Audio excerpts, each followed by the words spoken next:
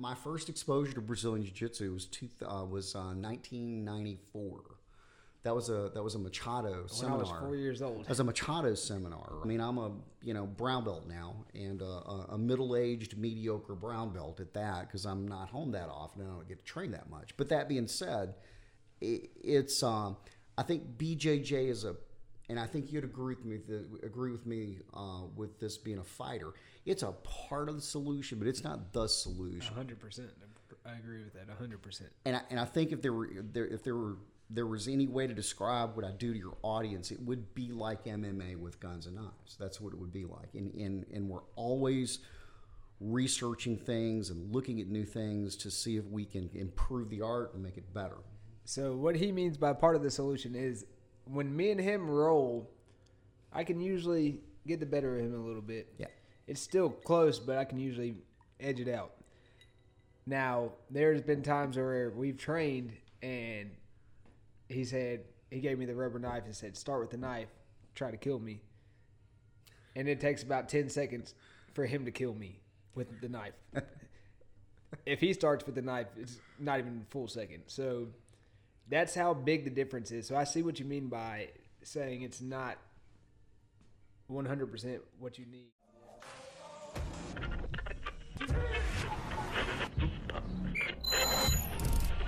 Let's see it.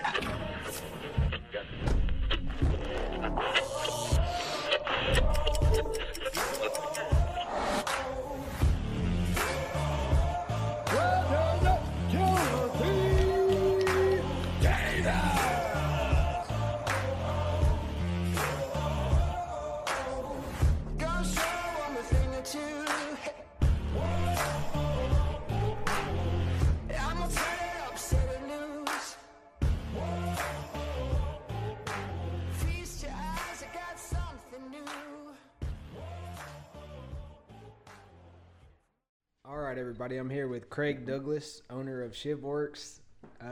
Let everybody know what that's about or what that is. Sure, man, and good to be here and connect with your audience. So ShivWorks is a brand of training and products that I started in 2003 when I was still a police officer here locally, and it represents about 18 years of work in applying combat sports to pistols, knives, and self-defense and oddball niche tactical situations. We span 45 states in the United States, 11 countries outside of the U.S., 4 branches of the military, 5 federal law enforcement agencies, and some Department of Defense organizations. So I know you said you started out as a police officer. How'd you get moved into this? Well, it was interesting. I had a 21-year police career here locally, and most of that time was spent in narcotics, and I had a 2-year undercover stint where that's all I did for that 2-year time period was buy drugs, sell drugs, prostitution operations, stolen property gigs, and I had some things that happened to me buying drugs, particularly in cars, that there was not a tactical solution for, and I'd never been trained how to deal with. And the training of the era really didn't, there were no solutions. So I had to kind of come up with this stuff from ground one. And when I came out of UC work, late 1998, and started investigating this problem and created kind of a local fight club with some other police officers who were interested in... You did? Yeah, who were interested in that kind of oddball niche work. And we took a collection of training equipment, most notably simunitions, which are kind of like little paintballs that go in a duty pistol and allow you to basically get as close to a gunfight as you can without being in one. I think I got shot by one of You those. you did. And we used that, and we used boxing headgear and gloves and protective glasses, and just kind of started going at it. And that was probably about the time that the UFC is maybe 5 years old. And if we remember what the contest looked like then, it was super interesting in that it was kind of primitive compared to what we look at today. And it looked like a weird martial arts tournament with dudes showing up in kung fu uniforms, One boxing glove, stuff like that, you know. But what we saw for the first time, pretty empirically, and I can remember when the UFC came out, it kind of turned the martial arts world on its head. and it pretty much empirically showed what didn't work and what didn't, and it showed the same patterns of failure and success. So I thought that pressure-based, no-holds-barred model was a good lens to examine some of these problems that I'd run into in my undercover work. And basically, that's kind of what led me into combat sports and adapting combat sports to some of these successful end states that we had figured out organically in Fight Club. So we struggled for 2.5, 3 years on trying to figure out Who is we? local guys here. There were some. Ken Thomas was one. There were a few from Gulfport PD, a few from Biloxi, and we used to just get together and put this stuff on and just kind of go at it, Practice and train. Yeah, and So y'all like the Bruce Lee of this, just figuring it out. Just figuring it out, and it was really interesting. We were all much younger, obviously, than I am now, and we were willing to risk injury and just see what worked and what didn't. And at first, we didn't even know what we were looking at, right? I mean, it was just okay. Well, that worked, that didn't. We didn't know why it worked, and it took a couple of years to figure out the patterns for success. And then once we did, we figured, oh, well, wrestling and Brazilian Jiu-Jitsu seem to be really good pathways to get to these successful end states that we had figured out just by, beating each other up. So that's kind of what it led. And the first class I taught, open enrollment, was actually a knife class in 2003. And then it's been going ever since. It started off just as a part-time interest business. I wasn't looking at making money at it. It was just people were I started writing about it online, and people started getting interested, and then that led to, hey, can you do a DVD? Hey, can you help us design some knives? All from a blog? Pretty much an old internet forum. And I mean, there was no business model on. Yeah, and I remember the internet back then wasn't. No, what it is today. this is pre-Facebook. This is pre-social yeah. media. This was the old V-Bulletin software. The Blockbuster days. Yeah, pretty much, man. And it just turned into a roadshow with me traveling around with all this equipment and doing Fight Club locally, and I started getting a much broader base of people. Athletes, non-athletes, old people, young people, guys who were in a high-risk profession, regular people. So I got a ton of data as far as figuring out the best way to do this in the time format that I had, and kind of develop what now is pretty formalized and pretty successful as far as a system for getting a pistol out on a guy that's right on top of you, and the word I used to describe it is entangled, so a clinch or a ground fight, and then doing that in oddball niche space like vehicle interiors or tiny little bathrooms, all the places again that I had been stuck, working drugs, and something would blow up into my face, and there was no training modality, there was no answers, so I had to literally start from ground zero. So I'm surprised that you're not a black belt right now in jiu-jitsu. Well, it's interesting because my first exposure to Brazilian Jiu-Jitsu was 1994. That was a Machado seminar. When I was 4 years old. As a Machado seminar, right? And here's the thing: my career path, I had 2 years undercover work, and I wasn't training anything in that period of time. Then back and forth. I think I'm certainly loyal. I mean, I'm a brown belt now, and a middle-aged mediocre brown belt at that, because I'm not home that often and I don't get to train that much. But that being said, it's I think BJJ is and I think you'd agree with me with this being a fighter. It's a part of the solution, but it's not the solution. 100%.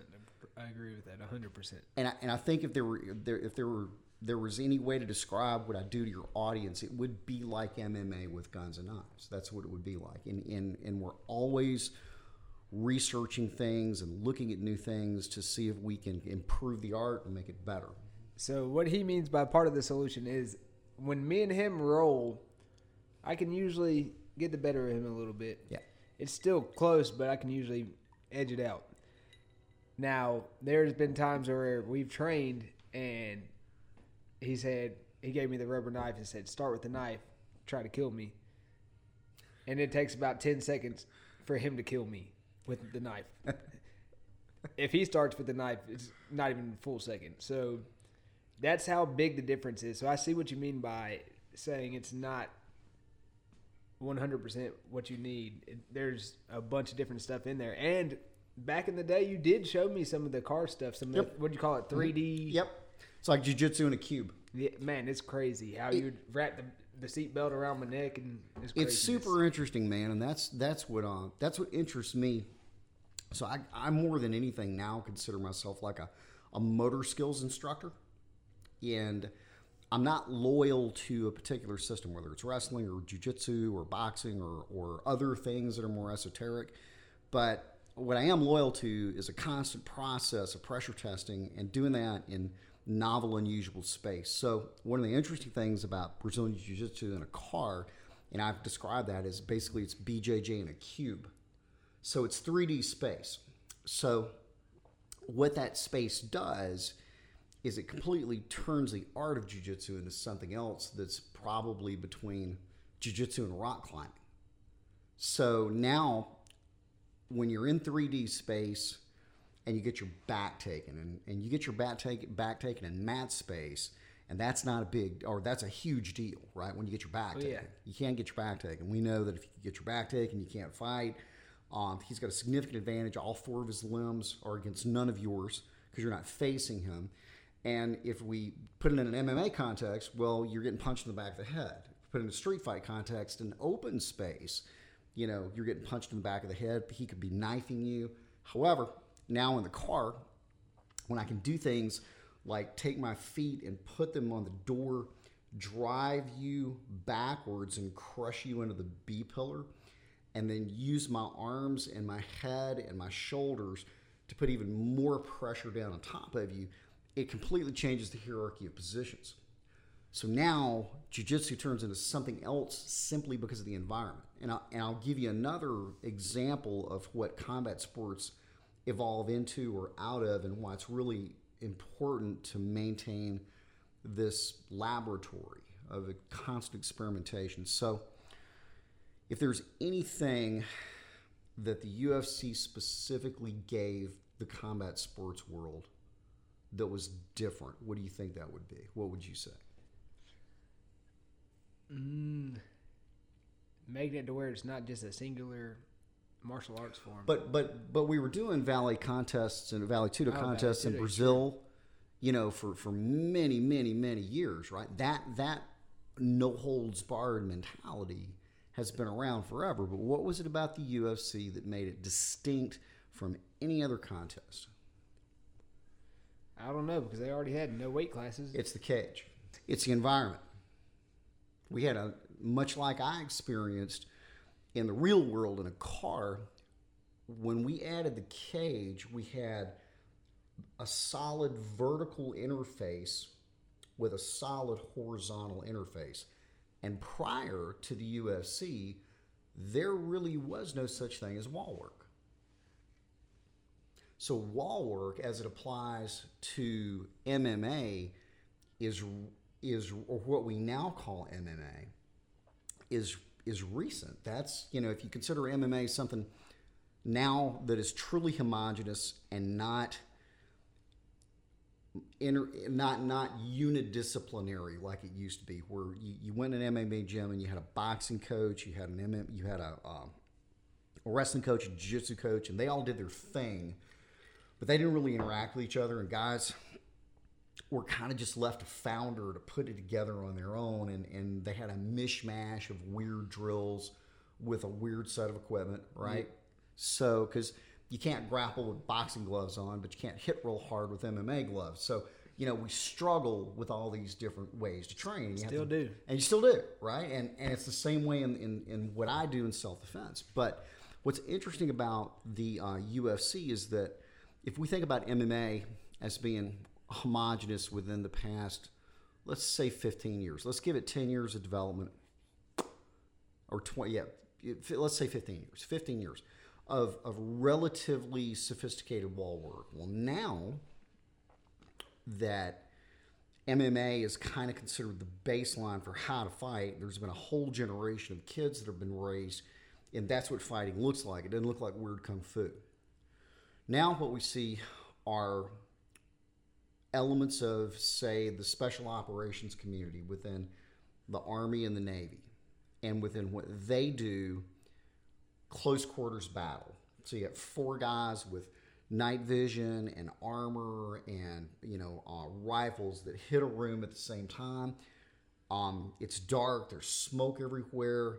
A guy gets hit by a guy that clinches him and crashes him, and he goes to the ground. Well, if we look at the tactical environment, if those guys are shooting in the middle of that room and you've gone down in the middle of that room, the last thing you want to do is stand up into another operator's sector. So in a lot of these cases, what they figured out is, even with a guy on top of them, getting back to the wall and using basically MMA wall walking to get up, peel that guy off of him, or pin him in, or another guy can come in and shoot that dude. That's where a lot of guys are going. So it's super interesting to see what that contest, the UFC, the specificity of the environment did to create the niche subject area of wall work, and how that has come full circle and entered tactical environments where it's absolutely relevant in an environment like close quarters battle. Yeah. So, man, it's super interesting, and they're all kind of places that this, and it's still in its infancy. I was the first guy to get on the road with basically paintballs and put people in cars and have them fight and be publicly available and start to develop what now is a body of work. But there's still a lot of work to be done. And more guys are getting into it. When I first started this, it was like fat old gun guys who couldn't fight that were trying to struggle with the best way to get their gun out when a guy younger and stronger than them was on top. Now what's happened is that now that combat sports is more prolific, and there are younger guys who are getting into the CCW market and are interested in owning guns and things like that, or carrying guns because they, see it's not a safe world with other riots and so on and so forth. Oh, yeah. They start looking around for firearms training, and then they see what I do, and it looks the most like what they do. So now, almost 20 years later, it's not uncommon to have 2 or 3 Brazilian Jiu-Jitsu black belts in a class, but they don't know which end like the bullet comes from, and I have to don't point that way, and we have to get them squared away that way. So it's not about teaching them how to fight, but it's about teaching them how to be safe with a gun and fight with a gun. So it's super cool, man. I love what I do. It's a lot of fun. I'm still curious about it, and I'm still not satisfied with the way it looks, even though it's my life's work. So I guess it's like jiu-jitsu. There's always something new you could learn off of that. Yeah. Just from the stuff you've shown me in the car and everything, I can only imagine how much stuff you have forgotten that I don't even. Yeah, and how much stuff, and that's why I try and surround myself with good guys, you, Mike, guys that are still curious about stuff, guys that are interested. Scott Oates, who has been on the road with me lately. He's a former SEAL, and he's a third degree black belt under Saul Hibero. He's probably one of the top 5 guys in the Hibero organization. Oh, yeah, Saul is a beast. Good dude, man. And there are just more and more guys looking at this and figuring out, all the applications of combat sports as they apply to tactical environments. And that's probably the reason that I'm not a black belt in jiu-jitsu, is because I spend all my time, playing with guns and knives that, I still struggle with guard passes. So. Not a black belt in jiu-jitsu, but you're a black belt in killing somebody and saving your own life. And that's what interests me most. I will hopefully at some point, work towards getting I'm working now, but get my black belt in jiu-jitsu. But it's one of the things that happened to me in my martial arts career, and I've been doing martial arts for a long time. I've done every silly martial art you can possibly do. And I became very loyal to those martial arts. I became very bound to those martial arts, and I would only see the solutions to problems through the lens that they provided me. And the real world taught me very quickly that my lens was flawed. Yeah. So now I'm very reticent to be beholden to a martial art and to let it control me. I don't want to do that. So, and that's not an excuse for just being a brown belt, after all the years that I've been doing BJJ on and off. But No, you're good. I'm good. But at the same time, yeah, I mean, I'm loyal to the problem, and I'm loyal to the truth, and I'm loyal to reality, and I'm always looking to make sure that I'm being true with things. I see a lot of stuff, and I'm sure you do too, in jiu-jitsu that, when you think about how that relates to MMA, you're like, No, oh man, when I first moved down here, I mean, Mike would teach stuff that I was like, I would never use that in MMA. And he's gotten a lot better about that over the years of him coaching MMA, that he's like, yeah, I see why you wouldn't use that and why not to do this and that. Right. And some stuff's just not practical in MMA that works really good in jiu-jitsu. Just like some stuff is really good in jiu-jitsu that's not good in real life. Like absolutely. when Yeah. you'd give me the knife and I would try to kill you and you'd stop me, you weren't worried about controlling my hips. You went straight to the arms, made sure I couldn't use my arms, Yep. found where that was, don't let me reach to my belt. So stuff like that. I mean, it's complete opposite of jiu-jitsu, but the controlling where you're putting your pressure and everything might be the same, but there's Right. similarities, but a lot that's different that actually goes in the real world or MMA just from jiu-jitsu. Sure. Do you think there's a problem with focusing on jiu-jitsu exclusively, but fighting MMA? Do you think an MMA fighter should strictly train MMA? Well, let's take a real big icon, the gi. Do you think MMA fighters should be training in a I gi? love training in the gi. Yeah, I do too. But that's how I started. Now, I don't get to train in the gi a lot right now just because we're so busy at work. And then when I'm not working, I'm working at the gym, so I don't. Right. I'm either teaching the class teaching, myself, right. so I don't get to train. You train. But I'd like to train gi as much as I do no gi. Yeah. Even though now when I have a fight coming up, say it's the last 2 weeks of the fight camp, I'm only going to train no gi just Right. because I need to make sure I'm not trying to go for stuff that I would go for on the gi and Right. everything. But I don't think it's bad. You just have to know in your brain that you can't do some of this stuff that you're doing in this gi in the MMA match, and don't go to your back because you're not going to be able to get this bow and arrow or whatever from here. You need to, I don't know. I do a lot. I do my jiu-jitsu a lot different gi and no gi and MMA just because I know what I can use. So if I'm on the bottom in gi, I know I have all these loop chokes and everything, so I'll be on the bottom a lot more. Right. And no gi, I prefer to be in the guard or in half guard. Half guard's probably my favorite. Okay. Just because from half guard, I can get to literally everywhere and get to your back. I can get anywhere that I need to be. But also have a good control over you, especially in MMA. I have that leg clamp down, just like Randy Couture. He'd prefer half guard than side control. I would prefer that 100% in the Yeah. fight. But I personally, I don't think it's a problem, but you just have to know that you can't take everything that you're doing in this gi into MMA. Yeah. And I think the current thought process on human performance shows that recency is a big deal. What you've done the most recently. Oh, yeah. So they use the word recency to describe that. So in other words, if you, How close is the recency, though? Like, what's that time period? well, and that's what we don't know. So in other words, I think if you know you're going to an event like a fight, Yep. obviously your training is very specific for that fight, right? And you're really not a generalist anymore. The problem, though, with self-defense is that, if you knew there was an event, you wouldn't go. 100%. 100%. So that's what's interesting to me about a school, like our school, man. When we have a local school, and people get into martial arts for all kind of weird reasons, but historically, it was, man, I'm tired of getting sand kicked in my face by the big guy. I'm tired of getting, but it was always about self-defense. It was never about competition. And I think combat sports people have kind of over the years shifted away from that. You know, that's even a discussion within the jiu-jitsu community, right? As far as what's relevant towards self-defense and what's not. And, you know, there's probably some older guys in the jiu-jitsu community who are not producing champions who stress how important self-defense stuff is. And then there are younger guys who are like, well, you guys aren't producing champions. Why should we listen to you? Yeah. If you at least had a champion, we'd listen to you about self-defense.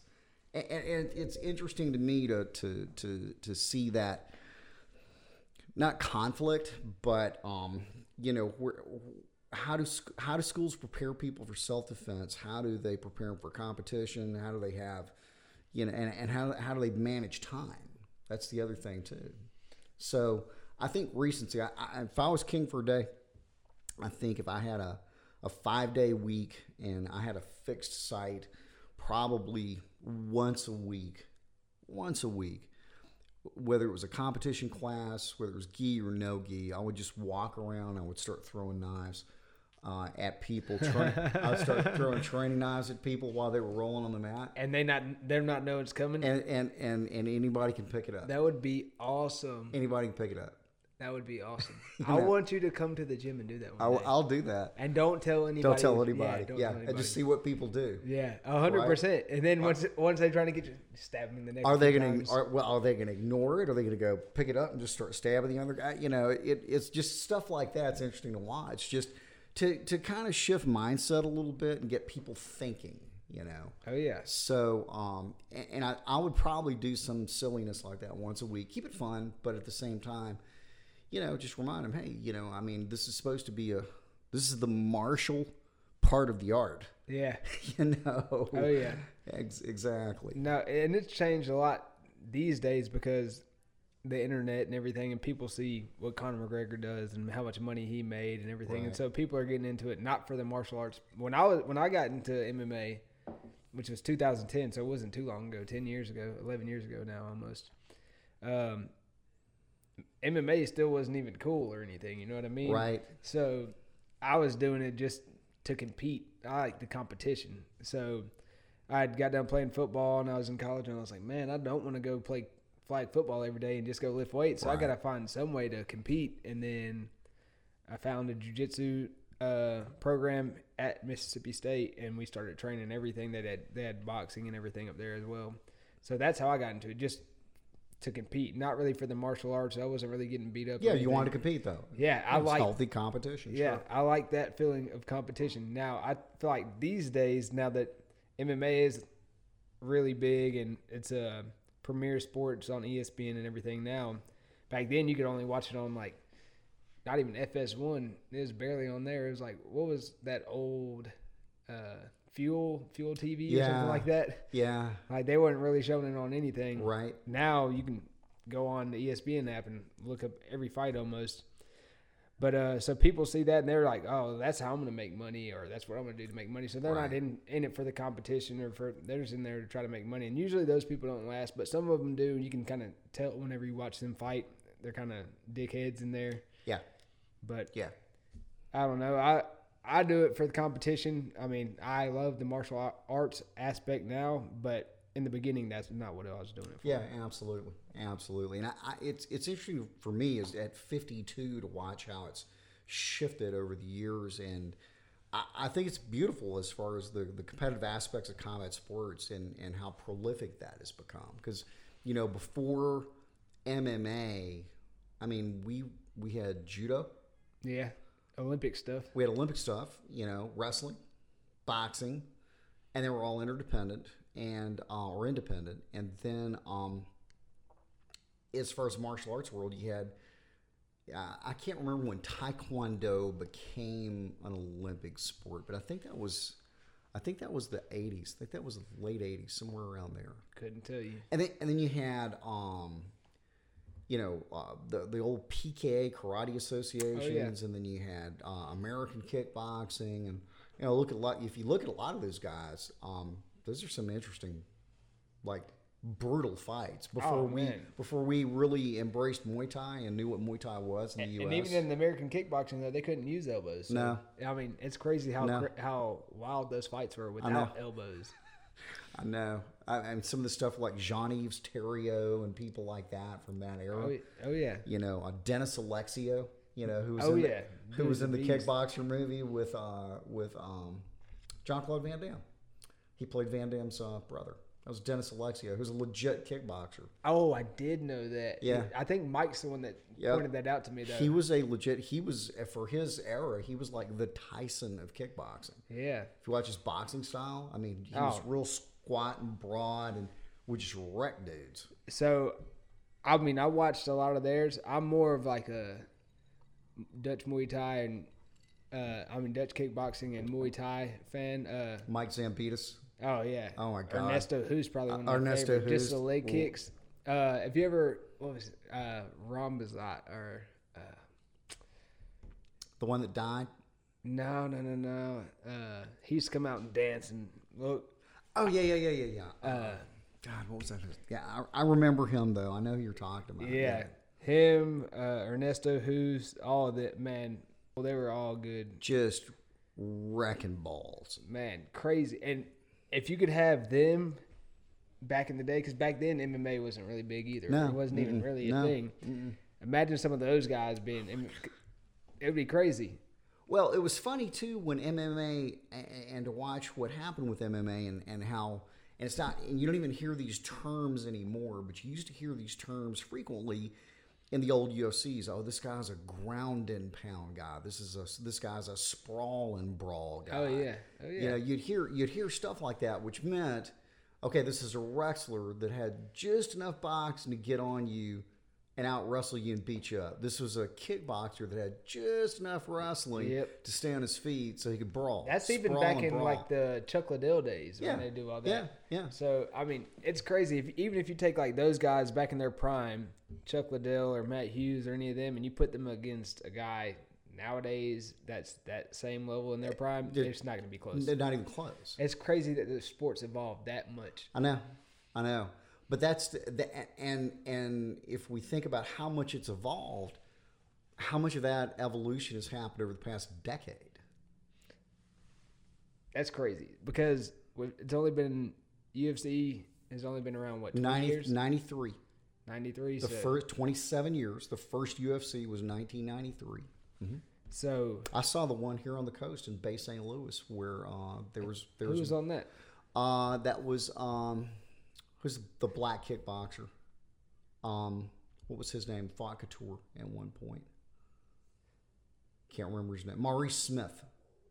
I don't remember him. Maurice Smith. He fought over in Bay St. Louis, and I drove over there and saw it live. Was that like even when Anderson Silva had his first That fight? was way before that. This was, I think, 95. Yeah, so It was here. I mean, and again, it was like a tough man contest. it had to be in. That's It what was. There were only a few states they could do it. I think Horry and Gracie was still calling fights. Man. At the time, I mean, it was early. It was early. So, what kind of like arena or room was it in? Like It literally was like something that you guys would fight in locally now. It was. That's what's so crazy It is was that cra- it they was grew to crazy. be as big as they are Yeah. and monopolize everything. Because even when Anderson Silva had his first fight against Chris Lieben, that was in like a little ballroom at a casino. It wasn't even big. There weren't No. even bleachers in there. I remember that UFC was no bigger than one of our big MMA contests fights that like Ricky did over at the Yeah. Coliseum. No different. That's out. No different. That's crazy. No different. No different. But there was a UFC over in Bay St. Louis. I went with my girlfriend at the time and a Gulfport police officer. He brought his wife and we sat on bleachers and drank cheap beer Were y'all- on tap. So yeah, I mean it seriously was no different than one of our now local big contests. About the same push as far as the amount of people. Were y'all doing what you're doing now back then? No, we didn't even know what we were looking at. It was just no. We were like. So We're did- just. It was. It did this kind of literally- sway you? It started to. I was like, and again, when you first saw it back then, you really didn't know what you were looking at, right? I mean, people. So even the audience now is sophisticated because you used to hear the audience when the fights would go to the ground. And when you look back at them, there was some like if you look at a Hoist Gracie Ken Shamrock fight. Oh yeah, Like UFC. it's all ground. Yeah. And they start booing because the audience doesn't know what they're looking They at. still don't know. Even today, they don't know. I mean, there might be some that are educated and some that do jiu-jitsu. But unless you do jiu-jitsu or you train MMA, You have no idea what you're looking at. you're watching it, and it's boring because you don't know what's going on. Yeah. And I used to be the same way before I started fighting. I was like, stand these guys up. This is boring. But once you start to know, you're like, oh, man, he's going to go for this. Oh, he needs to trap this. And you're like fighting them in your head. It's Right. like trying to solve a puzzle. Yeah. But yeah. so if you don't know what you're looking at, though, like you said, it's boring. So I can only imagine back then with there being so many specialists, not very many, like you might have had a boxer or a kickboxer, but a lot of wrestlers. I bet most of those fights were on the ground. They were. And people would boo and I can and only they would imagine. even they would stand people up, right? Because they didn't know any better. And the rules of the contests were weird. Yep. You know, it's like, well, no action. No, there's action. You just don't know what you're looking at. Mm-hmm. You know, there's plenty of action there. So it is interesting. It's like I was watching the CrossFit Games one time with a buddy of mine and his wife. And his wife is an insane CrossFitter. And she's rapt watching this. And they're trying to make CrossFit like super exciting, which I don't get watching people exercise as being exciting. The announcers or your friends? So my friends are into it because they're CrossFitters. Well, I'm not a CrossFitter. Yeah. You know, do Yep. powerlifting or whatever. But that I don't do CrossFit. And What's this that? is What's that? Danny, don't mean to interrupt you, No. but what's that? Danny, the dude that's off. He has a mullet. oh yeah. I'm not trying to be the best person at working out, Exact- and exercising. Exactly. Well, so and even more, I don't want to watch people exercise. Right. That's what the CrossFit Games to me 100%. subjectively is, because you could argue because I don't know what I'm looking at. But anyway, they're trying to make the. It was like on ESPN 7. Yeah. You know, Yeah. and they're just sitting there watching it, and I'm like. And they're trying to make the contest. The announcers are trying to make the contest exciting. Man, they And- got a hard job. Well, yeah, and they're two dudes on Airdynes, right? They're two dudes on Airdynes, and they're not going anywhere. They're just in one spot on the Airdyne, and all they can say is, "Look at them crushing those calories. Look at them go." I'm like, they're not going anywhere, you know. And finally, I made the mistake. I said, "I don't see how you watch this." And they both got mad at me, and they're like, "These are the most conditioned athletes in the world." And it was funny, but you could argue that I didn't know what I was looking at because I don't appreciate the conditioning and I don't appreciate people working out. And, you know, I watch sports, and I think you'd agree most people do. And we can translate this to what MMA is and isn't and how appealing it is. When people watch sport, when people watch NASCAR, they're not watching NASCAR for the laps. They're waiting for the crash. 100%. They're waiting for the crash. So, and you could say the same thing in combat sports too.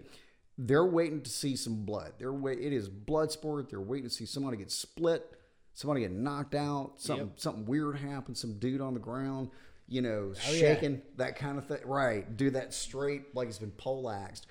But I will say that in, 27 years of watching the contest on and off, you can see that the audience at least has become a little bit more sophisticated as far as respecting what's happening on the ground and being knowledgeable. It's a slow leak, and I don't think you see it nearly as much in local contests, but rarely in the UFC, when a fight goes to the ground, it stays on the ground, and there's technical work on. You don't hear people boo that much. Yeah. It's rare.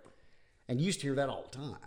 Agreed. And if you ever watch like a card that's in Japan or China, they are like really knowledgeable over there. So you hear them, nobody's booing. You don't hear Right. everybody cheering the whole time. They know exactly what's going on. Yeah, they're paying attention to Sophisticated, educated because they've all audience. done martial arts their whole life. That's what they grow up doing. Yeah. All right. Would you rather watch CrossFit or a tennis match? Oh man, I'd rather watch porn. I'd rather watch porn than a lot of things. CrossFit or a tennis match. Maybe if at least I know somebody's going to throw a fit in a tennis match, like John McEnroe. Back in the day, somebody's going to show their ass on the court. Yeah. Again, that's why McEnroe was so popular. At least it wasn't because he was a great tennis player, which he was. He was a great tennis player, but at the same time, they knew, I want to see him throw a fit. Yep. I want to see him scream at a judge. Yep. It was so I think I'd go for tennis over CrossFit, man. Is he still doing seniors and all that? I think he is. Yeah, I think he is. Yeah. No, yeah. At least in the tennis match, something else could happen. Like right, it might get close, and this guy pull this out, and I don't know. But just watching somebody work out, I can't do it. Yeah. I can't do it. And probably be people mad at me for saying that, but it's the truth, man. I mean, I think the people that attracts. I'm glad they have their sport, if you want to call it that, and there's no.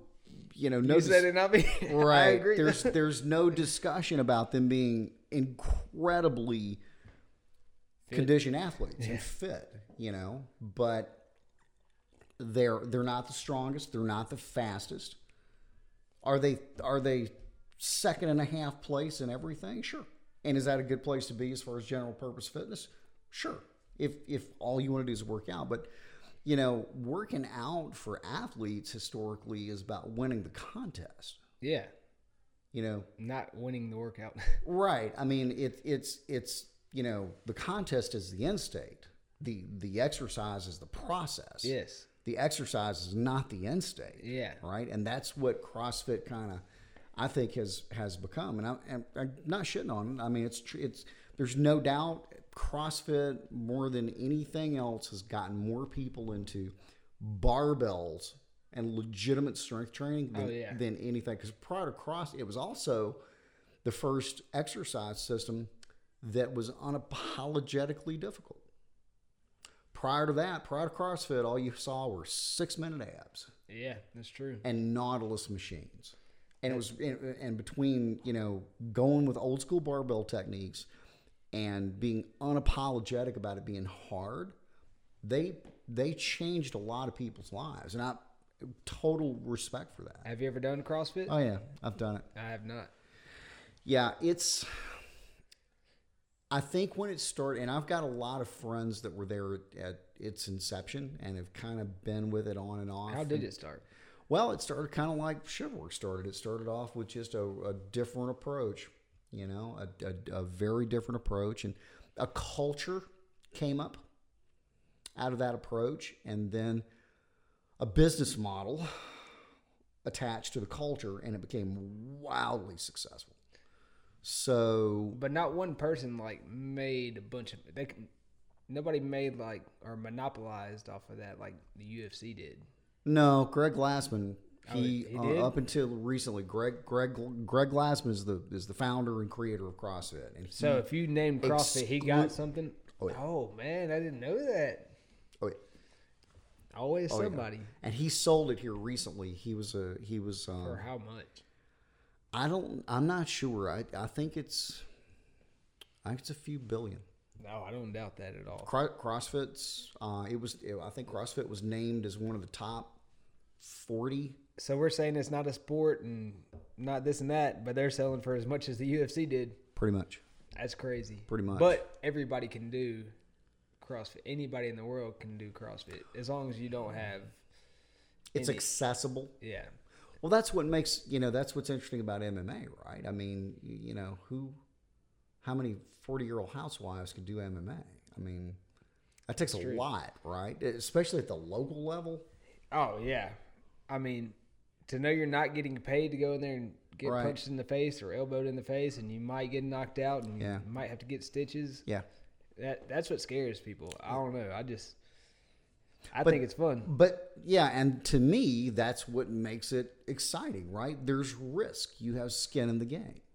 Yeah. And there's no skin. What's the only skin in the game I have is, falling off the freaking Airdyne. Oh, I fell off. Right. I fell off the Airdyne and I broke a finger. Even the other day, I had a guy come in here and I tried to. I got offered to fight the other day, and I was like, man, I was telling him about it. He's like, "Yeah, man, you would have had that fight. It would have been an easy win." I said, "Yeah, man, it's like I said, I would have won that 100%." He said, "Well, it ain't 100%. You always have. They always have a chance to say you're right. You're right." That's what makes it exciting. Exactly. That's what makes it exciting. That's one of the things that. That's why the upsets. That's why the Floyd Mayweather Logan Paul fight's happening. Yep. Just because, what if Logan lands a punch? That's why the Conor McGregor fight happened. What if Conor landed that punch? And there's a reason they use the language "a puncher's chance," right? Yes. Because I mean, when two guys stand there and willingly engage, any given Sunday, yeah, I guess one little screw up. Floyd's about the least willing to engage. He's Right. so good at making you miss. Now, he's not running. He's not running around the ring. No, he's just not making you miss. He's making you miss. All right, back to ShivWorks. Yes. Back to ShivWorks. Okay. What are you doing next? What's next? Ooh, I'm done for the year, and then the new year starts. I'll probably do I'll probably do about 40 weeks on the road total. Teaching, Straight? No, not straight. Teaching coursework. Let's see. Probably depending on what happens with COVID, I'm supposed to do a class in Australia. I'm supposed to do a class in Italy. We'll see if those go with all the COVID crazy. And then, as we've talked about, there's an opportunity to do some work with the Navy. I've done work with the Navy before, and I'm trying to bring you guys in on some of that. So we'll see if that works. But I'm hoping it works. Yeah, I am too. Those are commandos, regardless of where they come from, whatever branch of the service they come from, are fun dudes to work with. They're super driven, and I think we can do them a lot of good. So that may happen next year. I'm hoping, fingers crossed, that's going to happen. And if that happens, that'll be a nice little piece of work, man, that all of us can get in there. So no, yeah, I've actually been offered a few times by a couple of different people of going out and training officers overseas and stuff, but I never had the opportunity as far as work, getting off work and being able to go over there. Right. But this sounds like something I would really love to do. Yeah. And I mean, good learning experience for me as well. Absolutely. As well as teaching, but I'll be learning at the same time. Well, and it's a good I think, and that was one of the things I was going to, really talk about with you and Mike and Odie, the guys we're trying to bring in on this thing, is I think it's an interesting place and an interesting way for you to translate and observe what you already know. In other words, what does MMA look like with guns and knives? What does it look like with, rifles and plate carriers and helmets and night vision hanging off those helmets? And what does that look like when there are three other good guys in the room shooting? What translates and what doesn't? That to me is really the whole, that's the interest. And that's one of the reasons I love Mike, and he's such a good jiu-jitsu instructor for me, is his intense curiosity about the art. Mike loves jiu-jitsu regardless of whether it's gi, no gi. Dudes are slapping each other in the face. Oh yeah, it's he wants to see the violence. It doesn't matter what the rule set is, and I never will forget one of the things we were talking about. And he made it was an offhand remark, but it was brilliant. He said self-defense is just another rule set. I was like, wow, that's. I don't get it. What do you mean? Well, when we were talking about the differences and I think I brought some knives that day, and I did a private with him, and then we'd add some knives in. He wanted to look at that, and we're talking about how things change, and he made the remark. He said self-defense is just another rule set. Now the rule set could be there are no rules, right? But it's another rule set as far as looking at what grappling and fighting is, and what grappling and fighting is. You can do this, but you can't do that. Well, you can do everything now. So oh, yeah. when he said that, I thought it was just one of those moments, very, very, very cogent thing to say that, it is. It's just another rule set. Yeah. I can see what you're saying, because when I get in a street fight, everybody's like, oh, well, I'm going to pull his hair and poke his eye. That's like the last thing that I think about, right. Just because my mind's so set on the rule set and that I'm stuck in. And everybody that says that doesn't know how to fight. And that's not to say that So on the eye strike thing, you see dudes that are 400 pounds and sleeveless Cobra Kai geese advocating for eye strike, groin grab, and stuff like that. And there's a kernel of truth to that. I mean, we can look at those guys and say that dude can't fight. We look at him, we can watch him move. And say, 100%. Dude has no athleticism. We see all kinds of videos of these weird dudes getting schooled by real fighters, who are just at the local amateur level. One good Thai kick. Yeah. They're like, they kind of, their no-touch knockout goes out the window. But at the same time, there's a kernel of truth, there's a little bit of truth in what they're saying, because we see guys in MMA fighters, the best fighters in the world, highly conditioned athletes, when they take a finger poke, it creates a pause, right? It might be a long pause. It might be a long pause. Now, in the real world, would that pause be enough to get a gun out? Would it be enough? Would that pause be enough to shift the position a little bit so you could get off bottom? Would it be enough? If you're saying like life or death situation, are they going to react the same way as you do in a fight? And we don't, fight? and we don't know. All right, that's the thing, and because an MMA fight is still a controlled event, we don't know. So it's interesting that I think there's a kernel of truth to things like eyes and groin. It's a tiny percentage, and I've never considered that a primary strategy. I've always considered it that's an accessory to positional work. That's an accessory to combat sports. It's something that we add to it that augments combat sports, but it's not, poking people in the eyes and punching them in the balls. That's not how we fight. That's an addition to, right? But that's not how we fight. Yeah, that's not going to be the only thing you're going for. No. Not the main thing. But if you need to, do it. See, that's, like I said, I don't think about that. But going back on, would it be the same in a life or death situation? No, I can't tell you if it would be or not. The only thing I can say is when you are in a fight, in an MMA fight, if you get hit, like you got hit, say you just hit your head on the wall or something at home. Right. It hurts a lot. Yeah. You don't have the adrenaline going. When you get hit in an MMA fight, Different. you don't feel it nearly. You might not feel it at all, or it Right. might take a lot of the edge off. Right. So the eye poke, though, still hurts the exact same, I can imagine. Right. So I don't know if that would transfer or not. It's and you don't know, and I think what we can say, whether it's a fight with a few rules like MMA or a fight with no rules like a street match, you don't know. You have no idea how much punishment a human being can take. You have no idea how fragile a human being is. I mean, because, I'll give you a good example just over my law enforcement career of seeing people who were stabbed. I never saw a guy with one stab wound. Never saw a guy with one stab wound, except a couple of times, and both of those were fatalities.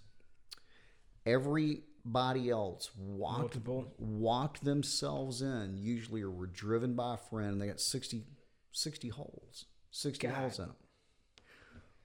Which is a testament to the amazing durability of a human being.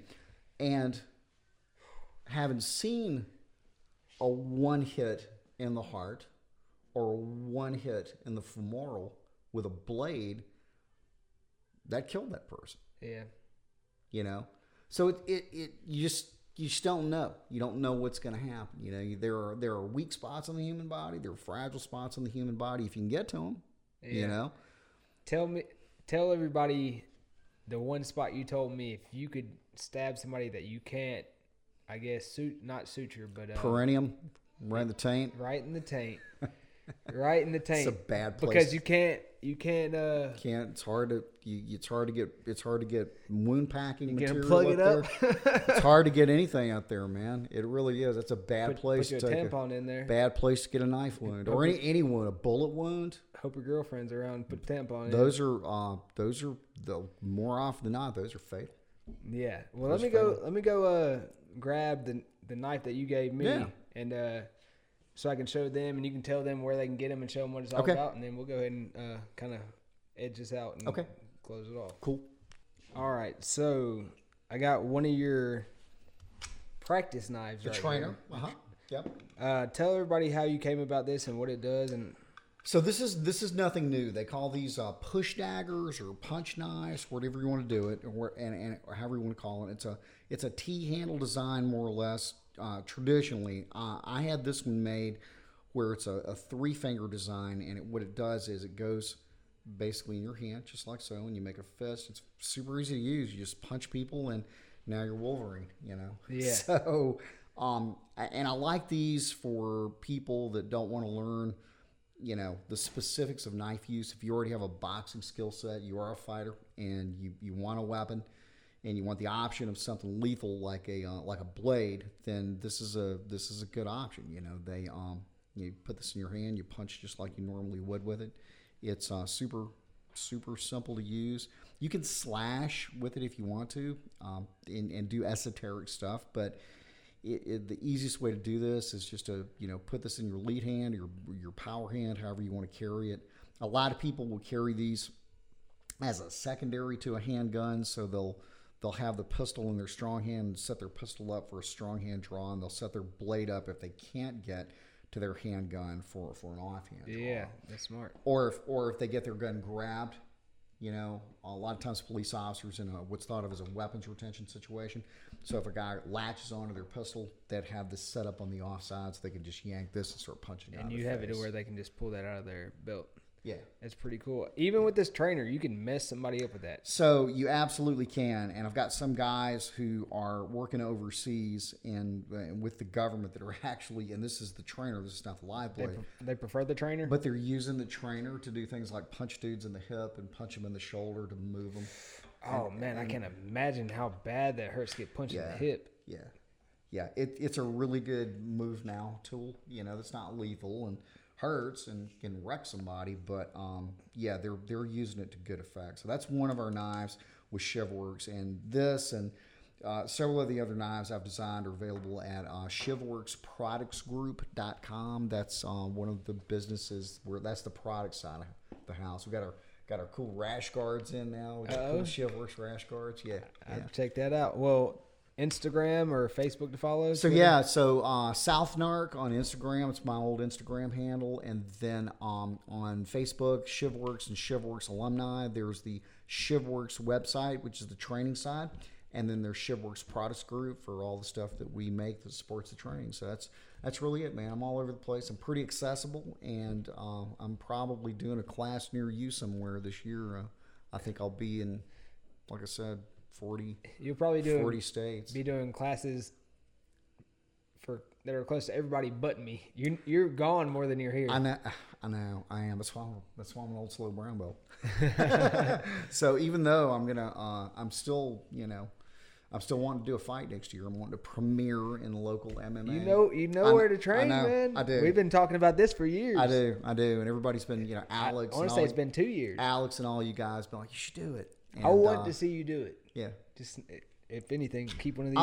Keep one of these in the back of your pants. In the back of my pants, exactly. Back of my shorts. They won't be able to tell. It just looks like you're punching. I want to do it just because it's a good chance for me to.